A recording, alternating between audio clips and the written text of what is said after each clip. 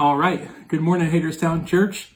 I'm Tim. I'm one of the pastors here, and I wish that I could say that it's good to see your face, but it kind of doesn't work like that. I'm getting a little shaggy. I don't know about you. So I imagine that you're either getting shaggy like me because you don't want to touch the clippers, or you touch the clippers and I don't know, maybe you regret it. Either way, we're really glad that you joined us as we continue our study in Mark. But before we jump into the Gospel of Mark this morning, we just want to take a moment and recognize the special nature of today. I hope that you know by now that today is Mother's Day. And today, we just set aside a little bit of time just to recognize and to honor the work that moms have done for years and are doing this morning and will do until the end of the human race. Mothers are putting in long hours and they're doing work that is often thankless, and they're keeping the world moving. Can I get an amen from the dads? Mother's Day celebrates essential work. If there's ever been an essential worker, it's been a mom. And so sincerely, from the bottom of our hearts, from me, from Hagerstown Church, happy Mother's Day. And I know that sometimes it's hard to see the big picture whenever you're changing diapers or you're wiping boogers or you're cooking dinner again, and maybe it's easy to get tunnel vision. But let me just tell you that God really does see your work, and God really does honor the labor that you're putting into a job like mothering. And God really does bless and honor that hard work. And we believe here that God is, in his infinite wisdom, taking little tasks like mothers do every single day, and he's weaving them together into a beautiful story, but not a story about us, a story that's going to bring him the most glory possible. And so moms, thanks for doing it. But we also know that Mother's Day is not exactly a happy day for every single one of us. Sometimes Mother's Day can bring up feelings of guilt. Maybe it reminds you of your failures or someone else's failures. Or maybe Mother's Day makes you wish that you were more appreciated than you feel that you are right now. For others, Mother's Day reminds us maybe of what we don't have. Maybe of what we don't have yet. Maybe of what we don't have anymore. Maybe something that we feel like we're never going to have. And maybe we just try to avoid Mother's Day. But in the midst of saying we're thankful for moms, let's take a moment, moms, dads, brothers, sisters, everybody, to remember that the most important thing about us is not what we do. We're not defined by that. We're not defined by whatever job description or whatever hat we can put on right now. Primarily, as we gather and as we celebrate, as we try to remind ourselves over and over, we are sons and daughters of the King. It's not about what you're doing or what you're not doing. It's about the fact that the Lord accepts us only by his grace. That we're children of God just because he's chosen to make us that. And that's the thing that moms and the rest of us, I hope that we can just take a moment to remember that. We are not defined by what we do, but we're defined by what Jesus has done. And that leads us really into what we're going to talk about today. So today we continue our study in Mark. And, this week is going to sound a lot like last week, and it's going to sound like what Pastor Josh talked about 2 weeks ago.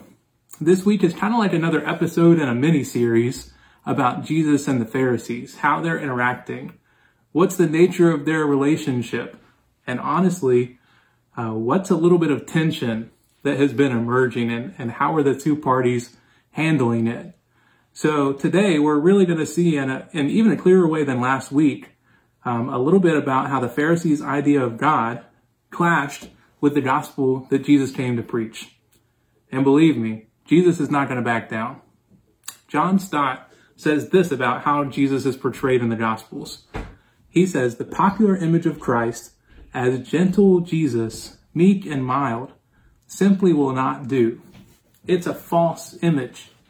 To be sure, he was full of love, compassion, and tenderness, but he was also uninhibited in exposing error and denouncing sin, especially hypocrisy.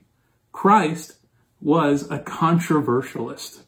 And so today, that's the title of our message, and that's a quote from a book by John Stott called Christ the Controversialist. And so as we see him today in this passage, and as we're going to see next week and a lot more, Jesus did not stir up controversy for the sake of controversy, but just the nature of the message demanded conflict. And so as we jump in today, here's our main point. If you don't get anything else, if the kids are freaking out, if it's hard to focus, just do this one sentence. Our main point for today is that the gospel is at odds with any attempt to earn acceptance with God. One more time. The gospel is at odds with any attempt to earn acceptance with God. So that's the theme of today. And honestly, that should be the theme of every Sunday. We see it throughout the scriptures. And with that being said, let's turn to our text this morning. Mark chapter 2, verses 18 through 22. Beginning in verse 18. Now John's disciples and the Pharisees were fasting. And people came and said to him, "Why do John's disciples and the disciples of the Pharisees fast, but your disciples do not fast?" And Jesus said to them, "Can the wedding guests fast while the bridegroom is with them? As long as they have the bridegroom with them, they cannot fast. The days will come when the bridegroom is taken away from them, and they will fast in that day. No one sews a piece of unshrunk cloth on an old garment. If he does, the patch tears away from it, the new from the old, and a worse tear is made. And no one puts new wine into old wineskins. If he does, the wine will burst the skins, and the wine is destroyed, and so are the skins. But new wine is for fresh wineskins." Would you pray with me, church? Lord, we know that when we look at the book, sometimes there can be a number of concepts that aren't very familiar to us. But we believe and trust that your word is full of power and that you're ready to show us the meaning of it and that you're able to bring transformation when we look at the book and when we trust you and surrender our lives to your will. So Lord, help us to do that. We ask that you would open our hearts and take a look at it and that you would do surgery. God, don't let us just pick apart the scriptures like a critic, but Lord, open our hearts and do the sort of surgery that only you're able to do. Show us the conditions that our hearts are really in, and then show us the hope that you're offering through the Lord. We ask that you would do that today as we study the word together, and we pray this in your name. Amen. So today, while we're studying, I want you to notice two things as we look at this text. One, there's a growing conflict between Jesus and the Pharisees. A conflict that started before this week and is going to continue into next week's sermon. And that conflict stems from an irreconcilable difference between how the Pharisees think they can be accepted by God and Jesus' idea about the very same thing. So first, let's notice a growing conflict between Jesus and the Pharisees. I want to tell you a story about a man named Nick Ripken.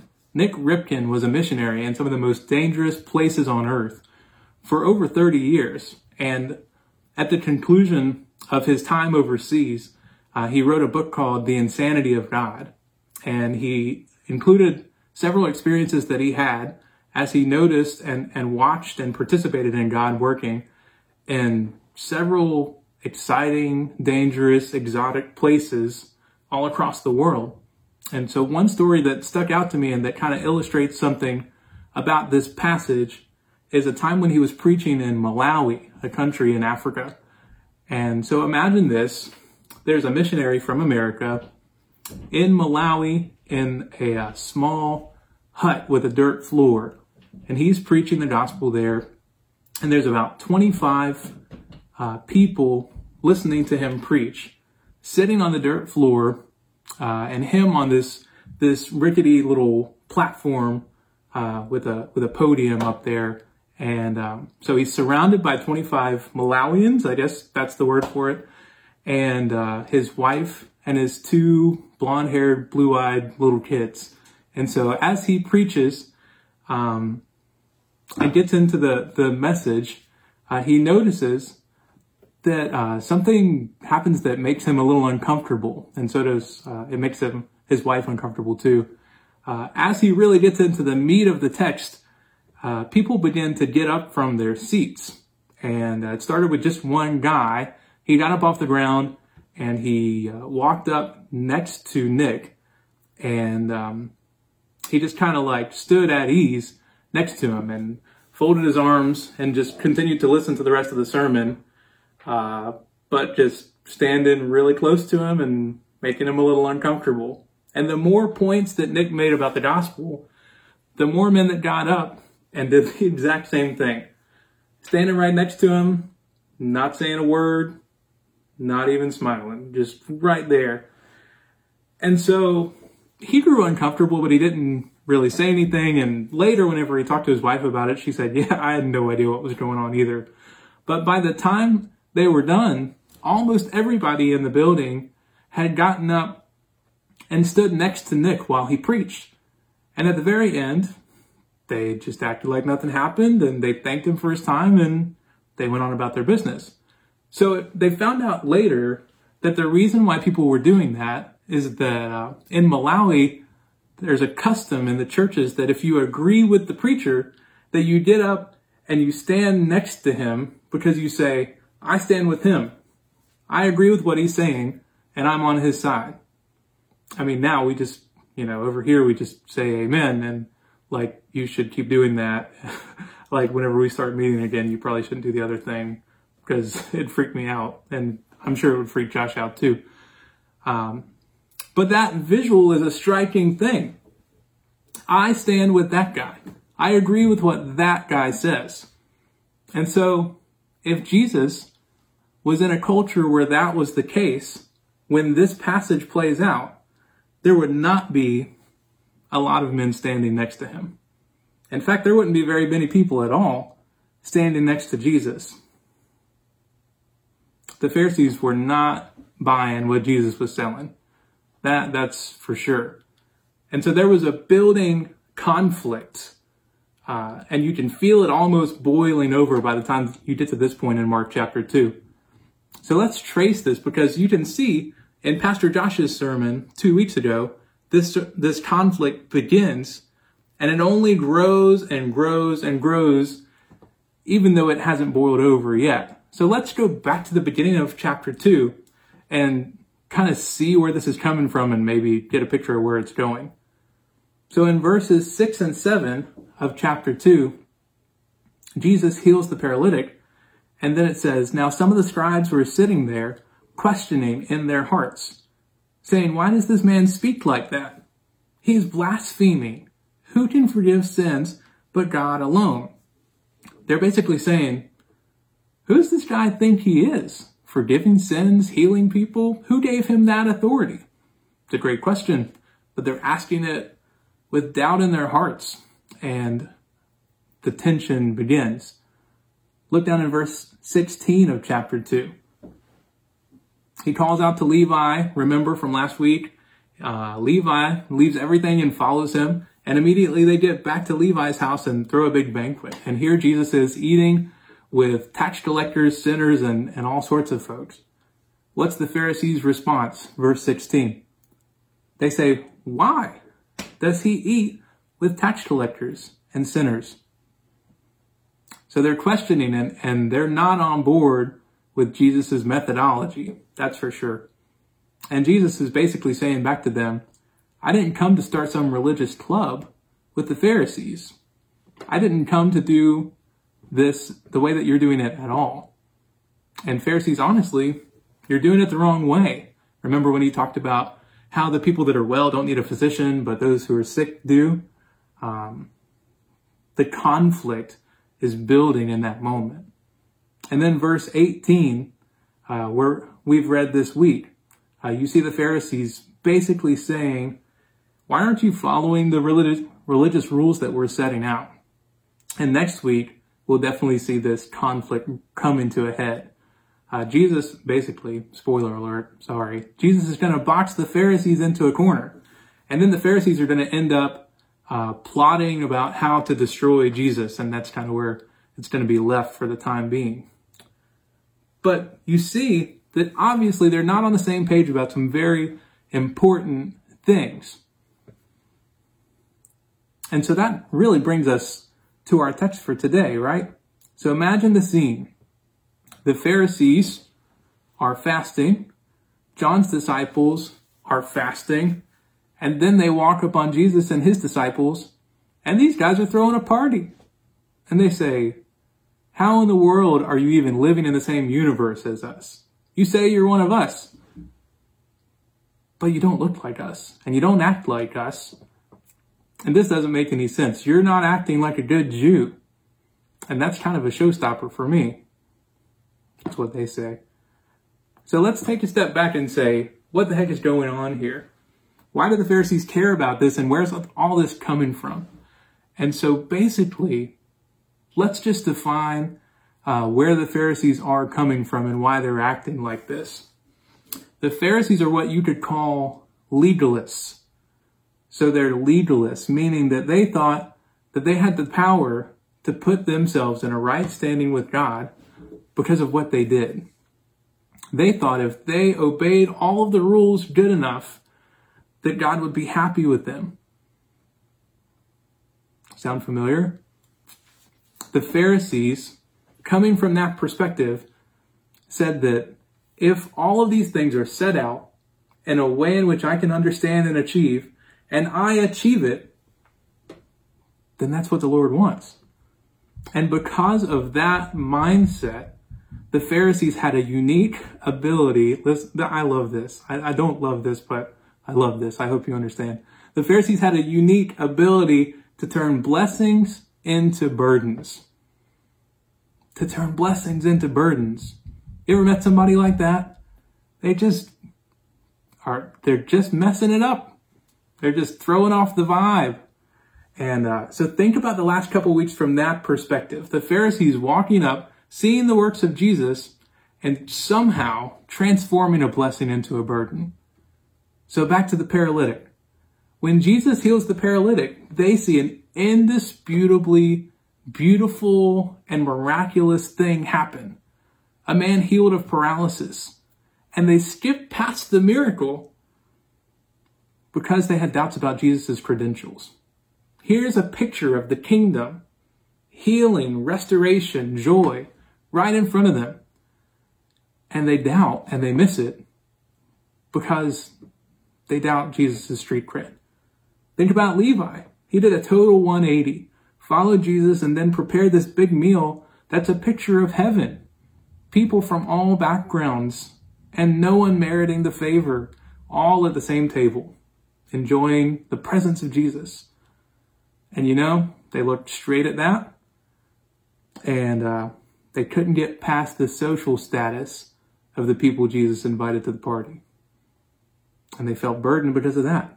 And this week, with the issue of fasting, Jesus stands right in front of them and says, when the bridegroom is here, then you won't fast. And that may not be clear at the first reading, but he's saying, I, Jesus, am the bridegroom, the Old Testament picture of the Messiah. I'm the point of your whole religion, and I'm standing right here talking to you. And when I'm here, there's no need to fast. And so they look right past that and turn it into a burden. They were more concerned about whether Jesus was following rules that weren't even in the Bible. So just think about it. Jesus says, I am the bridegroom and I am right here. And there's no need to fast. There's only reason to party because the Messiah has come. You would think that whenever Jesus would say a statement, that paradigm shifting, that it'd be followed by an earthquake or a lightning bolt or something that really says, y'all look, kind of an exclamation point. But he says it, and it falls on deaf ears, like it so often does. And the Pharisees can't fit it into their system of rules, and so they don't respond to it. One pastor says, there's nothing that infuriates a legalist more than people who don't obey the rules. I can identify with that a little bit. In my heart, I'm looking for a way to get it all right. Because if I do, yay me, I got it, I figured it out. You got anything else for me, Jesus? That's where our hearts are. So many times, it's where my heart is. But there's nothing that infuriates a legalist more than people who don't obey the rules. So let's dig into this a little bit about what's the rules behind fasting, because you may not be so familiar with it. But the Pharisees really are adding something into the scriptures, kind of like, putting something there just so that they can achieve it. So take a look at this. You don't have to turn there, but Luke chapter 18, beginning in verse 11. This is when Jesus tells the parable of the Pharisee and the tax collector and how their prayers sound totally different and how it reveals something about their heart. So in verse 11, the Pharisee begins to pray, and he says, standing by himself, the Pharisee prayed like this. He said, God, I thank you that I am not like other men, extortioners, unjust, adulterers, or even like this tax collector. I fast twice a week, and I give tithes of all that I get. So this prayer right here, as my prayers do and as all of our prayers do, they reveal something about the heart of the Pharisee. And it's evident here that as he prays, the Pharisee's standard is other people. Am I better than that guy? Am I doing this better than most people? He prays in a way that shows you that he's trying to justify himself by his own actions. He says, I tithe 1/10 of everything that I get. Another passage says down to his spice rack he tithes out of. And I don't only fast when the scriptures say to, I fast twice a week. I'm a double faster. The only time in the scriptures that it's commanded for Jewish folks to fast is found in Leviticus chapter 16 for the Day of Atonement. And there are other places in the Old Testament where it's recommended and helpful to fast, and some other day we should talk about fasting in greater detail. But the only time that it's ever commanded to fast is on the Day of Atonement. But then the Jewish faith and the Jewish leaders go a little farther, and they put their own rules on top of that. And by the time Jesus had come around, it was recommended to fast twice a week. And so those rules on top of that were what the Pharisees were striving for. And they said, I've achieved that.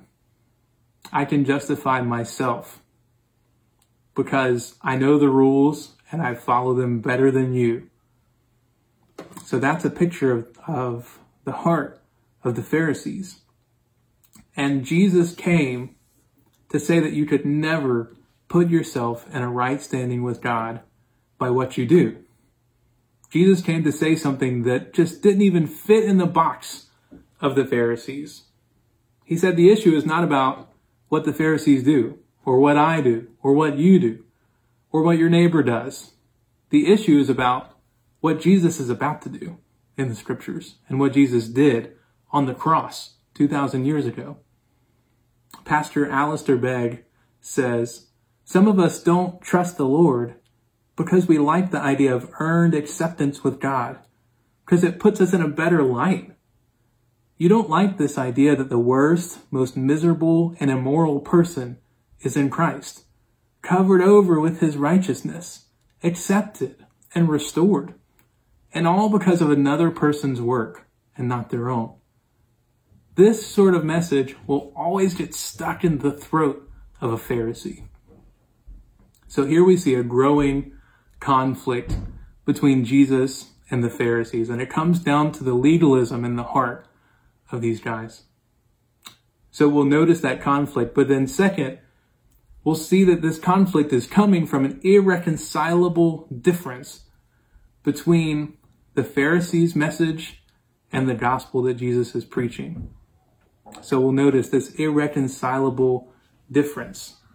So down to verse 21, Jesus continues with two parables that are going to apply to the fasting situation, but they're also going to apply to the last 2 weeks of sermons too. They explain the broader significance of why Jesus even came to earth in the first place. And the same point is made in both of these examples, and we'll break them down as we read them. But Jesus is saying simply, I can't be an add-on to whatever belief system that you have. I'm a completely different category.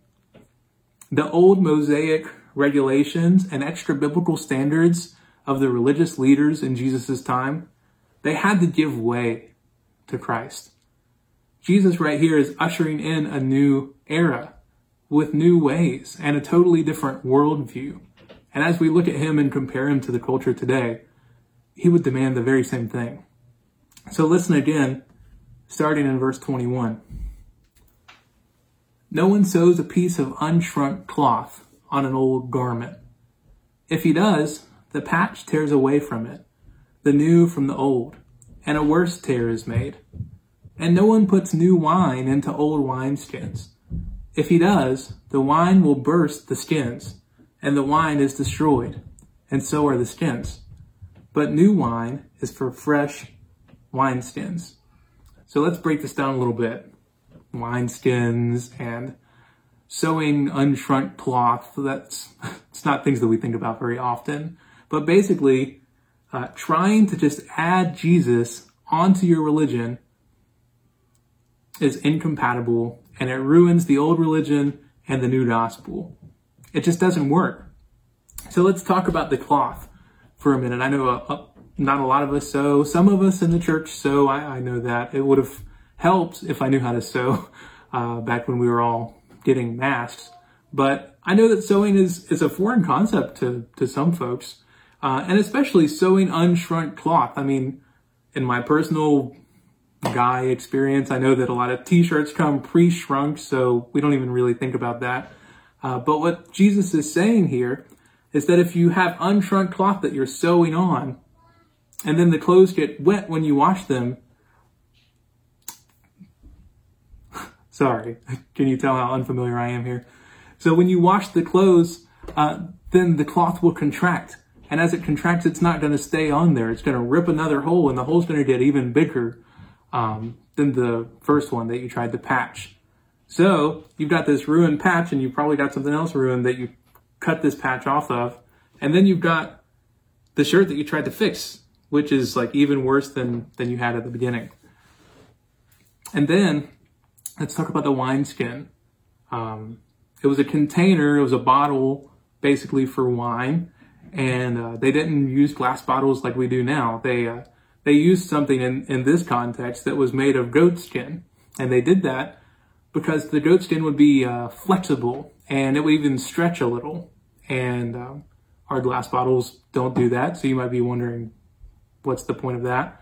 But they would put the wine in as the fermentation process was continuing. And as the bubbles would come up and the gas would be released as the wine was aging, then they needed something that would stretch out so that the wine would have room to age well. So over time, wineskins would get old and brittle.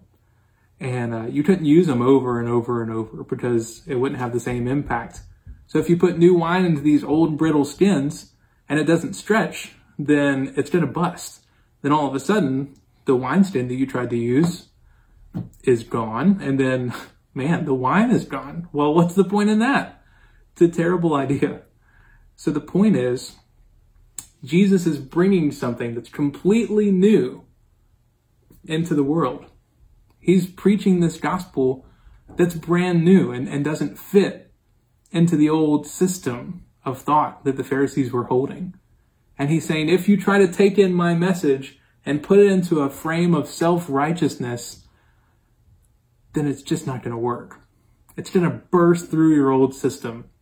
It's too big. It's too glorious. It can't be contained by your efforts to justify yourself. Jesus' message tears apart our idea of earned acceptance with God. Not only is Jesus' message at odds with the message of the Pharisees, it'll tear it apart. Where are you at today, brother, sister? Are you buying into that sort of worldview?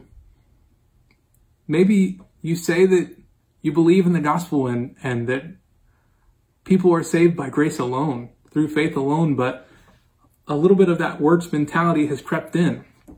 And you say, the Lord can't love me if I'm not faithful in reading my Bible every single day. The Lord can't love me if I'm not as good at sharing the gospel as this other person that I know. And as thoughts like that multiply, then the cancer of self-righteousness can just take us over. And even though we do believe, we can be almost paralyzed and rendered ineffective by works-based righteousness. Or maybe you're listening to this and you don't believe in the gospel anyway. You wouldn't even call yourself a Christian. And you would say, well, what makes this any different than any other religion that's meeting weekly and worshiping around the world? I don't understand. I still don't get what's so different about this. Well, I think the difference can be summed up really well in a story that David Platt tells. So one time, as David Platt was sitting outside of a temple in Asia, talking to two other guys of different religions, he heard about how they were talking about all three religions represented there were fundamentally the same, and they were just kind of superficially different.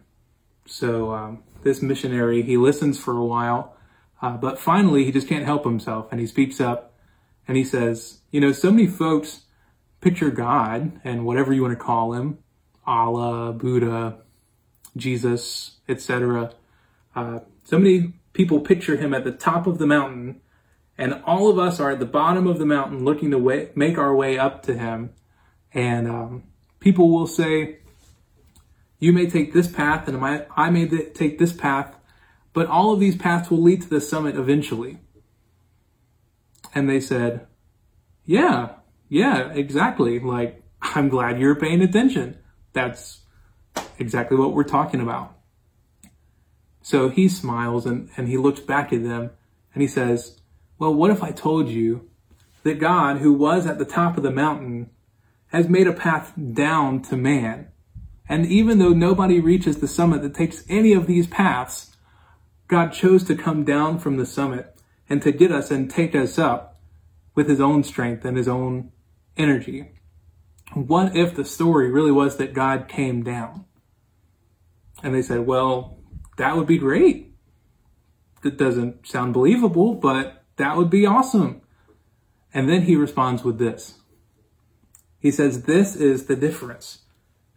The Bible tells the story of a God who has not left us alone to try and find our way to him.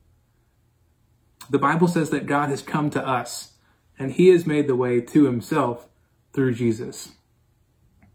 And so when we hear that and we see that, we say the gospel is at odds with every attempt in any religion or any non-religious person's heart to earn acceptance with God. The great preacher Charles Spurgeon said, if there's one stitch in the celestial garment of a Christian's righteousness that we ourselves had to insert, then we would be lost. It truly is. Our salvation and our walk with the Lord every single day is not contingent on our own goodness or our own ability to perform or be obedient or our own ability to be self-controlled and not screw up. Our faith is rested on the bedrock of Christ's righteousness and that alone. And so many times, even though we wouldn't even admit it, other things are creeping in. And that's why we're feeling mired by guilt and mired by ineffectiveness and feeling like the Lord is not pleased with us. The only reason that we're feeling that is because we've not had a fresh understanding of the gospel. So let me close with this. And this, you might think that this is a weird way, but I'm going to close with the inscription on a tombstone, an epitaph. So stay with me. I know it is a weird idea, but John Berridge was a preacher in the 18th century, so the 1700s in England. And if you have time to read about him, he's a fascinating guy and had an effective ministry. But perhaps the most memorable thing that he said or written was inscribed on his tombstone. And so just picture yourself walking through a graveyard, reading the inscriptions, and coming upon something like this. And, I imagine it'd have to be a big tombstone because it's kind of a long thing. So bear with me and you're going to see where we're going here. So it says, "Here lie the remains of John Berridge, late vicar of Everton and an itinerant servant of Jesus Christ, who loved his master and his work, and after running on his errands many years, was called up to wait on him above." So that's just part one. Here's where it gets good. "Reader, art thou born again? No salvation without new birth. I was born in sin, February 1716. I remained ignorant of my fallen state until 1730. I lived proudly on faith and works for salvation till 1754. I don't know if you're doing the math, but he's 38 at this point. I was admitted to Everton Vicarage, 1755. So he becomes a pastor, 39 years old, still living proudly on faith and works. So admitted to Everton Vicarage, 1755. Fled to Jesus alone for refuge, 1756. And then fell asleep in Christ, 22nd January, 1793.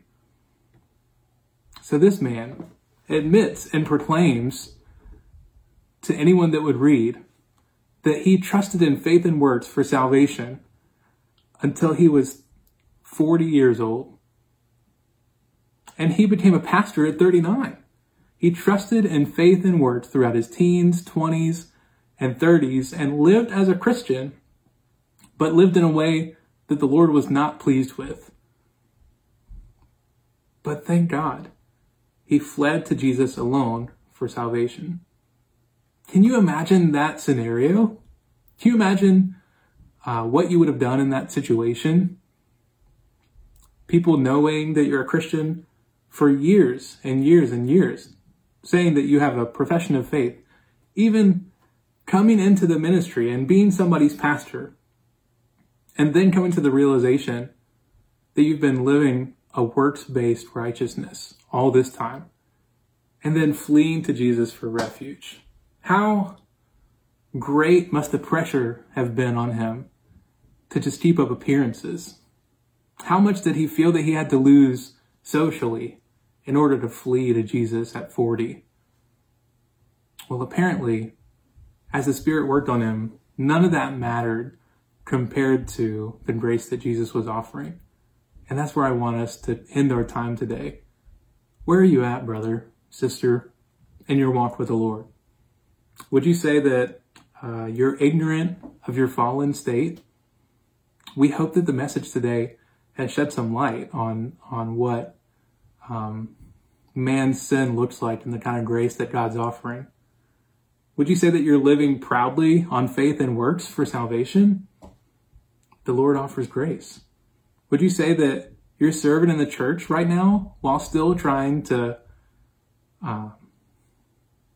base your righteousness on how much good you can do? Or are you continually fleeing to Jesus for refuge? We'd love to talk to you if the Lord has put a burden on your heart. We'd love to help you work through any sort of questions that you might have. And if you do have them, feel free to comment on this video. Feel free to send us a private message on Facebook or feel free to call or text, and we'd be glad to lend an ear and to show you what the scriptures say about what you're going through. But that'll end our time for today, and I'd like to close us in prayer. Would you pray with me? Heavenly Father, we ask that by your grace, we'd receive this message and flee to you. Help us to turn from temptation continually. Help us to turn from the call to be self-righteous and to judge our standing with you by what good we can do. Help us to see ourselves in light of the gospel, which says that we're more sinful than we can imagine, but more loved because of the cross than we could have ever been otherwise. Help us to trust the message that we know to be true and to walk in it. In Jesus' name, amen. Hagerstown Church, go in that same grace and apply this message as you walk joyfully for the Lord this week. Hagerstown Church, you are sent.